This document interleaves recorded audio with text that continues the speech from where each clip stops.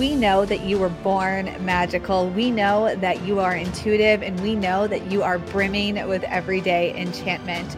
Here at the Sisters Enchanted, we believe in intention, we believe in intuition, and we believe in everyday magic.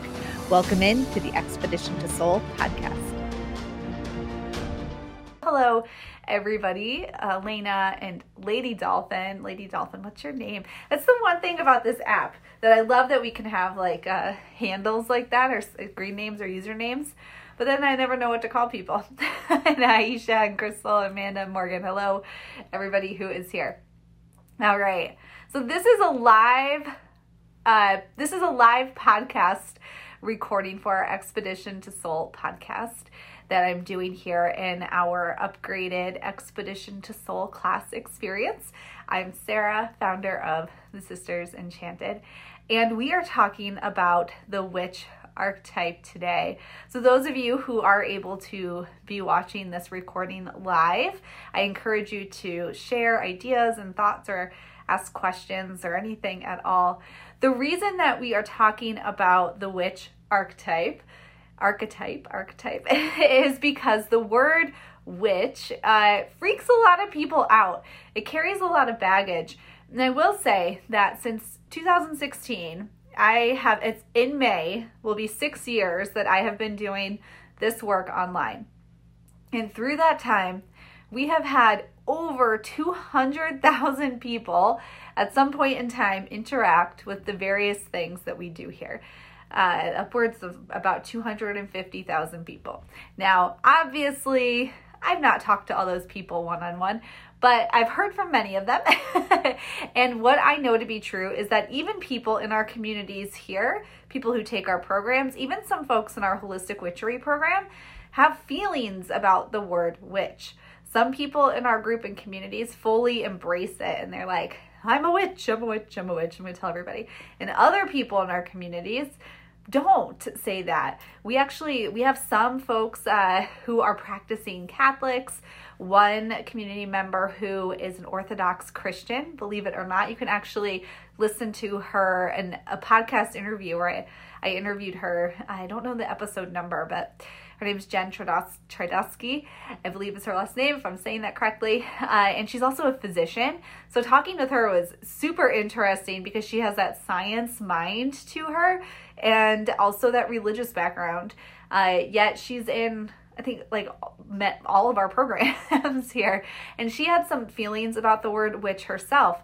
So let's dial it back a little bit and talk about what an archetype is. And then we're going to talk about the word witch, and then we're going to put it together and what we need to know about the witch archetype. So archetypes are, how can I describe this? Like an example of something. So a typical example of something. We can look at, in our holistic witchery program, for example, when we go through the energy centers, we look at the functional and dysfunctional archetype of each energy center. So like some dysfunctional ones would be like the martyr archetype. And when we look at this, it's a typical example of how somebody would be. So for many of us, women and parents and people who take care of aging parents or relatives, or maybe we're just, we're working and supporting people around us and really serving other people, we can often fulfill that archetype of a martyr, where we're doing for others to the point where we are then, just draining ourselves, but we're always like, nobody helps me, I'm suffering, I'm overwhelmed. Yet we get up and help everybody else again. That is that typical action of a martyr. We can also see this in more light ways also.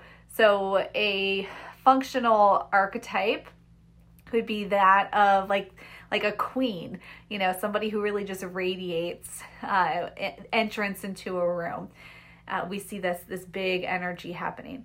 So archetypes are a typical example of something. And Sarah Milne, our program director here, she actually teaches a class, The Archetypes in Life and Magic, based on the Jungian archetypes from the psychologist Carl Jung. Sarah's she's a psychologist by trade, and or she has a research psychologist. And so she did this class. Morgan says, must do, so fun. Yeah, we have actually, if you register for Holistic Witchery early enrollment by Friday, we're throwing that class in as an extra. So anyway, something to think about. But with the archetypes, we look at these typical examples of, it can be behavior, communication, but we sort of think of a thing when we think of an archetype. Now let's look at the word witch and what this has to do with anything. The word witch is so loaded, and I mean, with good reason. It's complicated. We have, firstly, like Halloween witches. We have Disney witches. We have the fairy tale witches. And even these are a spectrum, right? Like we have the Disney witches who sometimes are like baffling buffoon characters. And then we have like the evil witches. But then we have the Halloween witches and anything in between. So it's like, you know, the hocus pocus witches, which we would kind of poke fun at. And then we have also these like very serious, evil, sorceress type witches.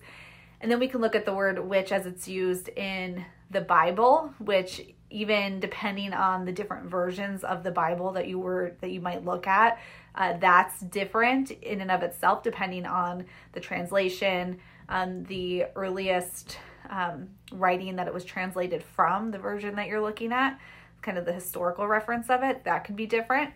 And the word itself, witch, comes from an Old English word, which is not pronounced Wicca. When you spell it out, actually is Wicca. That's the Old English word that it comes from. And then through medieval times when Christianity was really spreading, this kind of changed in the Bible to include the word wizard and just different things. So the historical construct here of the word witch is also very skewed and blurred, because you don't really, like, there's not a clear linear pattern of where the word is derived from or what it means. But we can look at the word witch and see that people who were often put on trial for witchcraft or murdered for witchcraft or condemned weren't actually witches. So not one person who was killed during the Salem witch trials was a witch or identified as a witch. Not one of them did. And they were regular people. Some of them were landowners, and it's questionable history here, because the details are hairy, and again, it depends on who you ask and what resources you look at. But it could be like land grabs, some elderly folks, women who just weren't living in the same way as other women. Women with money, men with money.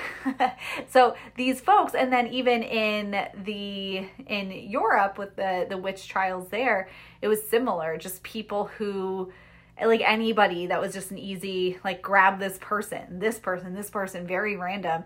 But the overarching thing you can see, the theme there, is somebody trying to answer an unanswerable question, or somebody trying to be in control and gain some power. And so when we look at the word witch and we look at it today, we have this like Disney witches thing happening. We have these fairy tale witches, the witch in Hansel and Gretel, and she's going to eat those children and cook them up. My kids weirdly love that story. We've read all the different versions of it, from the most violent versions to ones where the kids are heroes and all sorts of things. My kids are totally into fairy tales like that.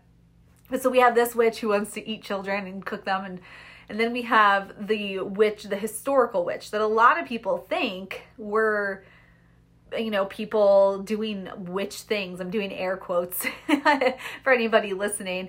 People who were doing witch stuff, air quotes again, but we're just people. And again, there's a lot of unknowns, these people that were kind of chosen to be condemned as witches, but typically power grabs, just mass hysteria, and people trying to say like, oh, well, there's all these witches. If we kill all these people, the illness will stop, or this thing will stop. But no real good no real good reason, as there never is for anything like that, right? So there is the idea, though, that a lot of these people, there's some evidence anyway, that many of these people would have been folks who didn't exactly fit in the norms of society. So women who did have land or money, unmarried women, and then the men who were chosen were often ones who were not going down easily. If somebody wanted their land, for example, kind of putting up a fight and really resisting and not going with the flow, not going with the tide of the rest of the people in the community, right? So we look at that word witch, which is, it's loaded. It's a loaded word. And when we look at the witch archetype here, we can look at people who live on their own terms, people who live kind of outside the box.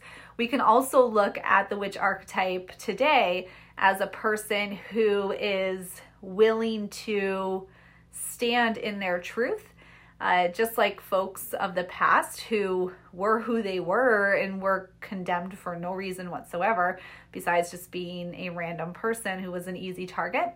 And I think a lot of us can relate to that as somebody who maybe was an easy target for something that happened in life, or has some experience where you were misunderstood, and kind of reclaiming your power around that. And I think the beautiful thing that's happening in our present time here is people reclaiming this word witch and putting a different story on it, and coming back and saying that, you know, this power that we have, this innate power that we've been taught not to listen to, because we have been taught to sort of, you know, stand in line, raise our hand, follow the leader, like do the right thing, the socially acceptable thing, and remembering that it is okay to just follow our own truth. It is okay to heal ourselves from the inside out. You know, we are knowers, we're rememberers, we're healers. We can be better ancestors and not worry so much about being a descendant to people whose values maybe we don't hold for ourselves, right? And this is that idea of reclaiming this word witch, actively standing in our own truth and rewriting what that means. The challenge there, though, with that word is that it still carries with it this weight of like evil, you know, this weight of this misunderstood weight. And I know this to be true. So, and again, with all the people we've talked to online, most people don't know that the people killed in the Salem witch trials, even here in the States, none of them did anything that would even imply that they were intuitive or like into herbs other than drying them to cook with in the winter. Like they did not, there was nothing about them that we would look and say that person was a witch or they did some kind of witchy things. None of them. And most people don't know that. I live in Connecticut, have lived here for most of my life now. And the first person to be killed in the name of witchcraft in the U.S. was in Connecticut. And it's something that we learn about here from a young age, like local New England history. And I think that most people in the country don't even know that about the Salem witch trials, that they actually had nothing to do with witches. And Salem as it is today, with the shops and the witch gathering, that actually happened like just later from a person who kind of set up like a local witch community there. And then with the remembering of the Salem witch trials, and as media spread, TV became more popular, and, you know, just things rose up, that's how it kind of became this like epicenter of witchery in New England. But it wasn't always that way. So when we look at the witch archetype, we want to consider what the word means to us, what the word means to us. And I see some comments here about walking to the beat of your own drum.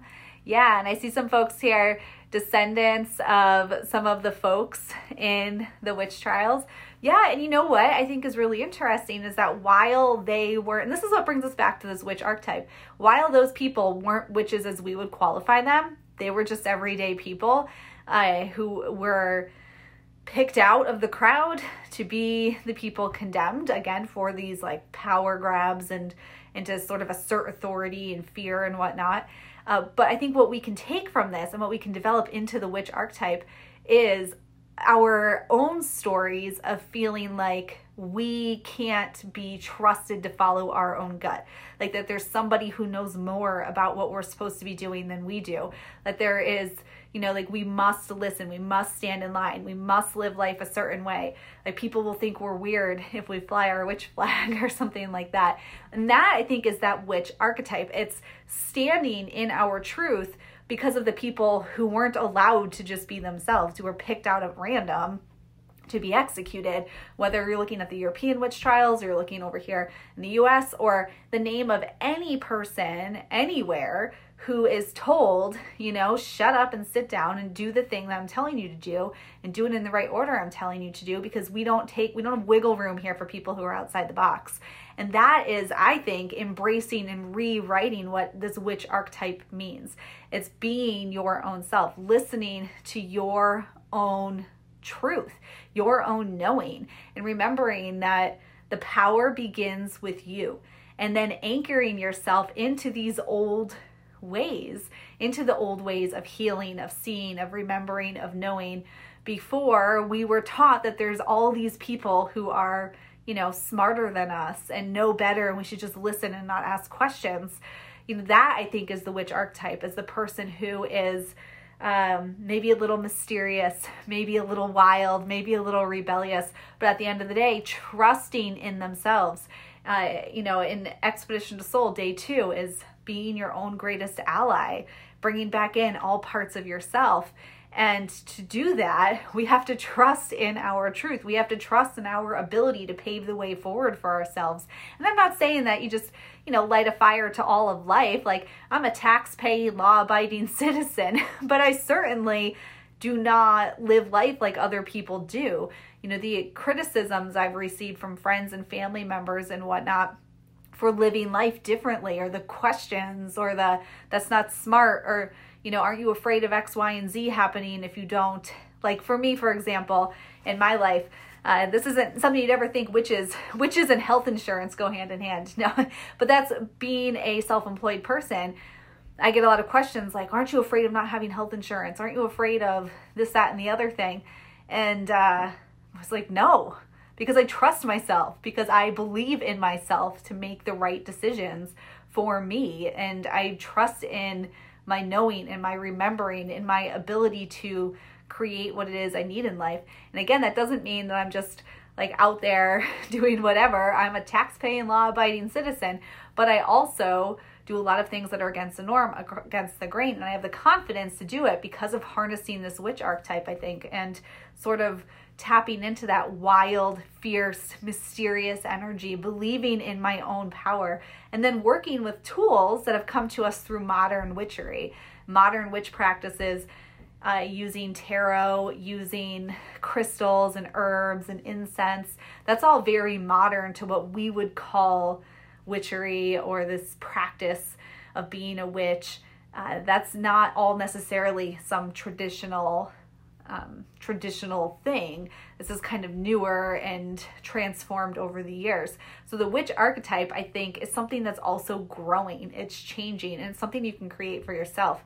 But the challenges with it are certainly the general idea of what the word means. And I love that, because I think that the people who like draw back and think, oh my gosh, the word witch, I think it's really interesting to ask, well, what makes you react that way? Even if you think of the witch in Hansel and Gretel who's going to eat the kids, my question would be, what made her like that? What drove her to go live in the woods and eat children? Probably societal pressures in regular life drove her to go live in those woods and eat those children. People aren't just born that way. So I think that, that when we're like, oh, that's a weird word, it's a scary word, I don't know how I feel about it, consider why. What do you think about that? Like, what got you there? And then if you're all in and you're like, I'm embracing the witch word, that's amazing. And then also, what does it mean to you? What does that archetype look like to you?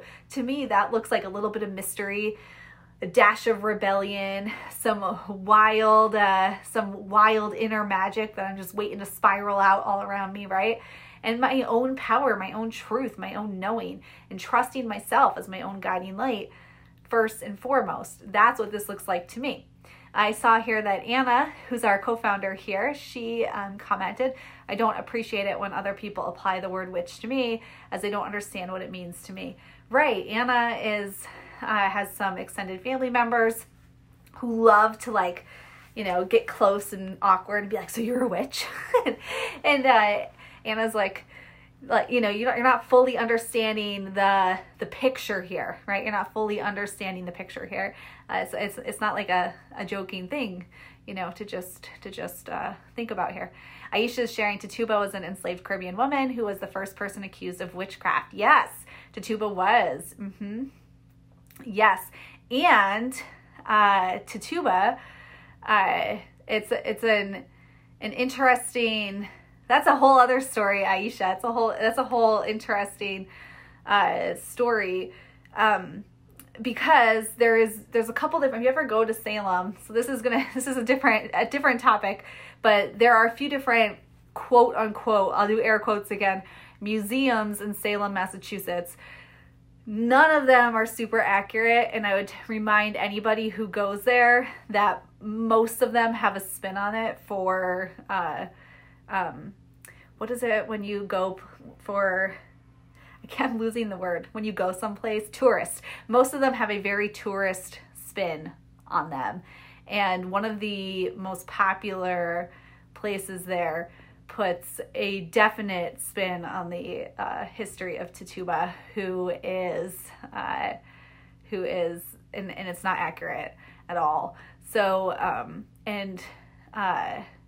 so when you go there, I would definitely recommend taking any of the museums, as they call them, with a grain of salt, and check that out. Particularly with Tituba, one of the museums paints her as kind of like this, like sort of negative, just influence, which is likely historically inaccurate, and also is completely inaccurate in reference to any religious beliefs that she would have had, just historically based on the location where she would have come from in the world.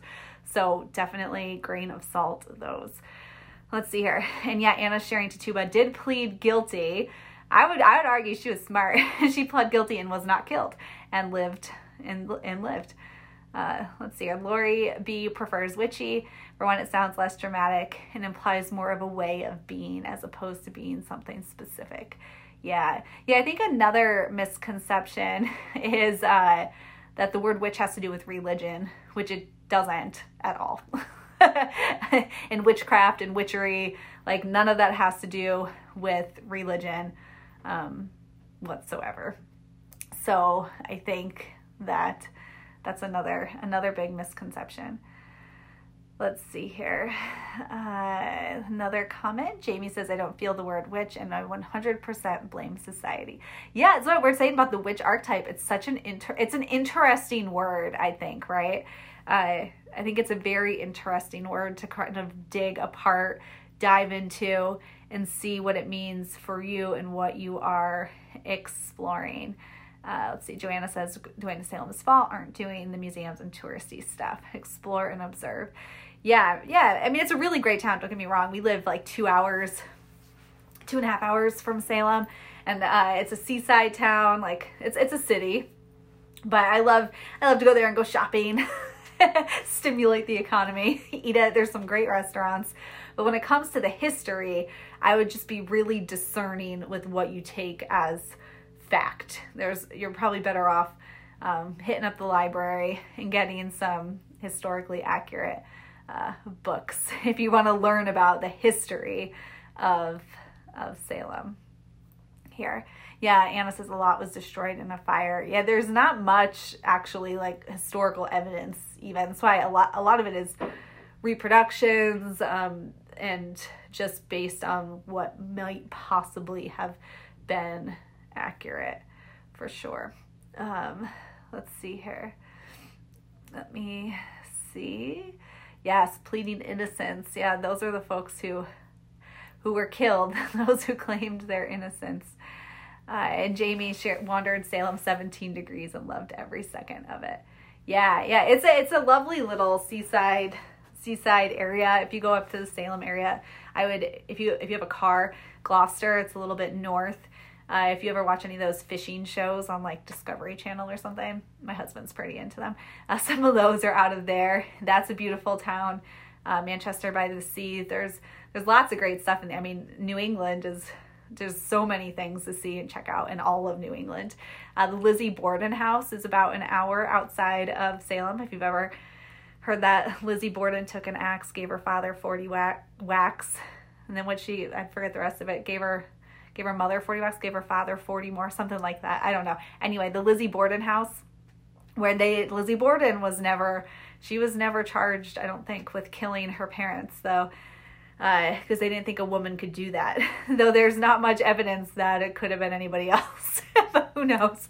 Anyway, that house, it's a bed and breakfast. It's been for sale a couple times, but it's a bed and breakfast. You can go tour it and you can sleep in it. And that's an hour outside of Salem if you're into spooky things like that. Anna and I stayed there. We slept overnight, and it was what should I say, fun? It was an experience, and it was an interesting thing to do with one's time and money, I guess. But that's right outside of Salem also. Anyway, this witch archetype, as we can see here, it's a loaded word. And what is the witch archetype? I don't know. I don't have an answer. I think that is reliant upon each individual person to ask what it means to you. I know that myself as a kid and as a teenager, I was always loved everything mystical and magical, and I loved Halloween, and I wanted to be a witch. And then, there was like 90s witchcraft, and I was all about reading all of any witch book I could find and at the discount bookstore near me. And then as I grew into adulthood and realized that for me, actually, this isn't about that kind of thing. Like, it's not it's not a belief system per se for me, like Wicca, paganism, those are belief systems. It's more of a way of being. It's a way of embodying. And that's what that means for me. It's a way of being. It's a way of embodying. It's a way of remembering the stories that I've experienced, how those are influenced by all the people before me that they've experienced, and how I'm transmuting that into this lifetime into something else. And that's what that looks like for me. So when I'm in that functional aspect of the witch archetype, I am not only changing my own life, but I'm empowering other people to do the same. I'm present. I am making my own magic in every moment. When I'm in the dysfunctional archetype, I'm feeling like an outsider. I'm feeling like no one's listening to me, like no one's hearing me. And that's what that witch archetype can look like in my life. So I would invite every person listening to this now or in the future, what does the word mean to you? What does that archetype look like to you? And remember, that's an archetype is the typical kind of version of something. And then what's the functional and the dysfunctional side of that? Because there are two sides to every archetype. There's the functional and dysfunctional, and how they presenting themselves in your life. And we have our holistic witchery program, which we get like some pushback on because of the name of it, or people who are like, oh, I don't know, that seems weird to me. But the name is intentionally chosen because holistic, it's all the parts coming together. It's all the parts of one piece. And witchery is making magic. And isn't that what we all want to do? Make magic, bring all our parts back to ourselves and live a life that feels magical. All right, let's see here. My comments had like frozen, and then they all just whiplashed me. I just had a whole bunch pour out here. I realize when I do it that way. Let's see here. Just checking out. Oh, Christina's saying Gloucester is so pretty. It is. Yes, Gloucester. I don't say it like a Massachusetts person. I say it like a Connecticut person. Let me see here. Lizzie Borden house. Yeah, for sure. Let me check here. Elena's sharing, being of Hispanic background. On my dad's side, there's such an old concept that brujas are evil, condemning, and to this day very much seen as crazy and to be avoided. Thankfully, my kids, hubby, and my sisters don't see me that way, but rather embrace it, even though I do not define myself under any with her type, just a witch of all things, woo, magical, spiritual, and natural. Yeah, there are so many, and pop culture doesn't do us any favors, right? like none at all. And there's, I can name plenty of pop culture references too, where there was somebody being represented as a bruja who, like it was just like a scary kind of scene, right? Like a scary, and you're like, oh, what's going to happen? But that's why also I take some issue with New Orleans also. And because the representation of voodoo in New Orleans is not like, that's not what that is. And then I'm getting into like whole other topics here, but so much of American voodoo, which is different than Haitian voodoo, it's different than Dominican spiritual, like it's different. And a lot of that has to do with slavery and like candles and candle magic, something that a lot of us just probably don't really think about, but that a lot of that comes from the uses of candles and slavery in translating spiritual practices because that was the only thing available, tools, right? And being able to kind of light that way and create a light. When you look back before medieval times in Europe, candles weren't really a thing people used. We teach this we have a Viking magic class that we roll out every year around Yule, and it was bonfires. And then candles were widely made popular by the use of wax with the rise of Christianity, and it helped really to, it was like an economic driver, another thing that could be charged for, really. So before medieval times and the spread of Christianity, candles weren't a thing really used in spirituality. It was like just fire, like big fire. So candles came around for Europeans in that time, medieval time. And then American voodoo, which is very different than traditional forms of voodoo, when we look at some of those practices, are very different based on how those cultures came to America and the way they were, the things available to practice spirituality. So it's also why I do take a little bit of issue with the tourist scene in New Orleans also, because there's, I think, just a lot not said that can really paint a picture that's not accurate, or not historically accurate anyway. And anybody who identifies, whether it's a witch or a bruja or any of these words that have such a skewed view on what they are, the way that things are presented for tourist attractions is just not helpful. It's not, and hurtful in a lot of ways as well. So anyway, when it comes to like tourist things for anything spiritual, witchy, magical, I would seriously just step back and consider what's actually going on there. I know that myself with that witch archetype, though, I definitely draw heavily on the idea of people being pinpointed for no reason, right? And people just being like, you're a good scapegoat. We have some power that you don't have, so there you go. Into the execution line you go. And there's part of me that anybody who's ever felt like they have just been not seen, not heard, not valued, not understood, kind of had their light sort of dimmed down by somebody else who told them something is not the way it should, or they shouldn't be the way that they are, that makes me want to, stand for those people. And that's, the word witch means a lot of that to me, for sure. Anyway, the witch archetype, some thoughts, some big deep thoughts. And this went into some different side roads. I love it. I'm very passionate, though, about the way that different practices are represented, especially here in the U.S., because I think that there is a lot, probably in some cases, because of tourism in particular, to make it more interesting, not exactly, not accurate at all.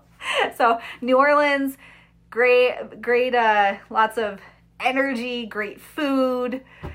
It's amazing to see all the, we don't have it here in New England, but all the above ground, what are they called? The cemeteries. They're all above ground there. That's not like that here, but in Salem, again, great food. Mausoleum. Are they all mausoleums in New Orleans? Everybody's buried above ground in like these old cemeteries. I've only been there once, like I'm an expert or something. I'm not, but I love the food. There's like great music outside all the time. just in terms of the historical witch stuff. I'd take a step back. Same in Salem. I'd take a step back. Definitely take a step back. All right then. All right. So I guess we are going to leave it at that. Take what you will from this discussion. What does the word mean to you? What does the witch archetype mean to you? And just sit on it. And it's okay if you don't have any feelings, or if you just want to let your feelings marinate. That's all okay too. In my magical self-care book, there's a line, and I say something like, we're going to use the word witch in this book, and it brings up feelings in people. Whatever those feelings are for you, I just invite you to sit back and think on them. That is it. Okay, thank you all for hanging with me. I appreciate it, and for being here. This is a topic I love to discuss. And yeah, if you have comments later, just put them in the comments after this, and we'd love to circle back and keep chatting with you. Thank you all. I hope you have a great rest of your day. Bye.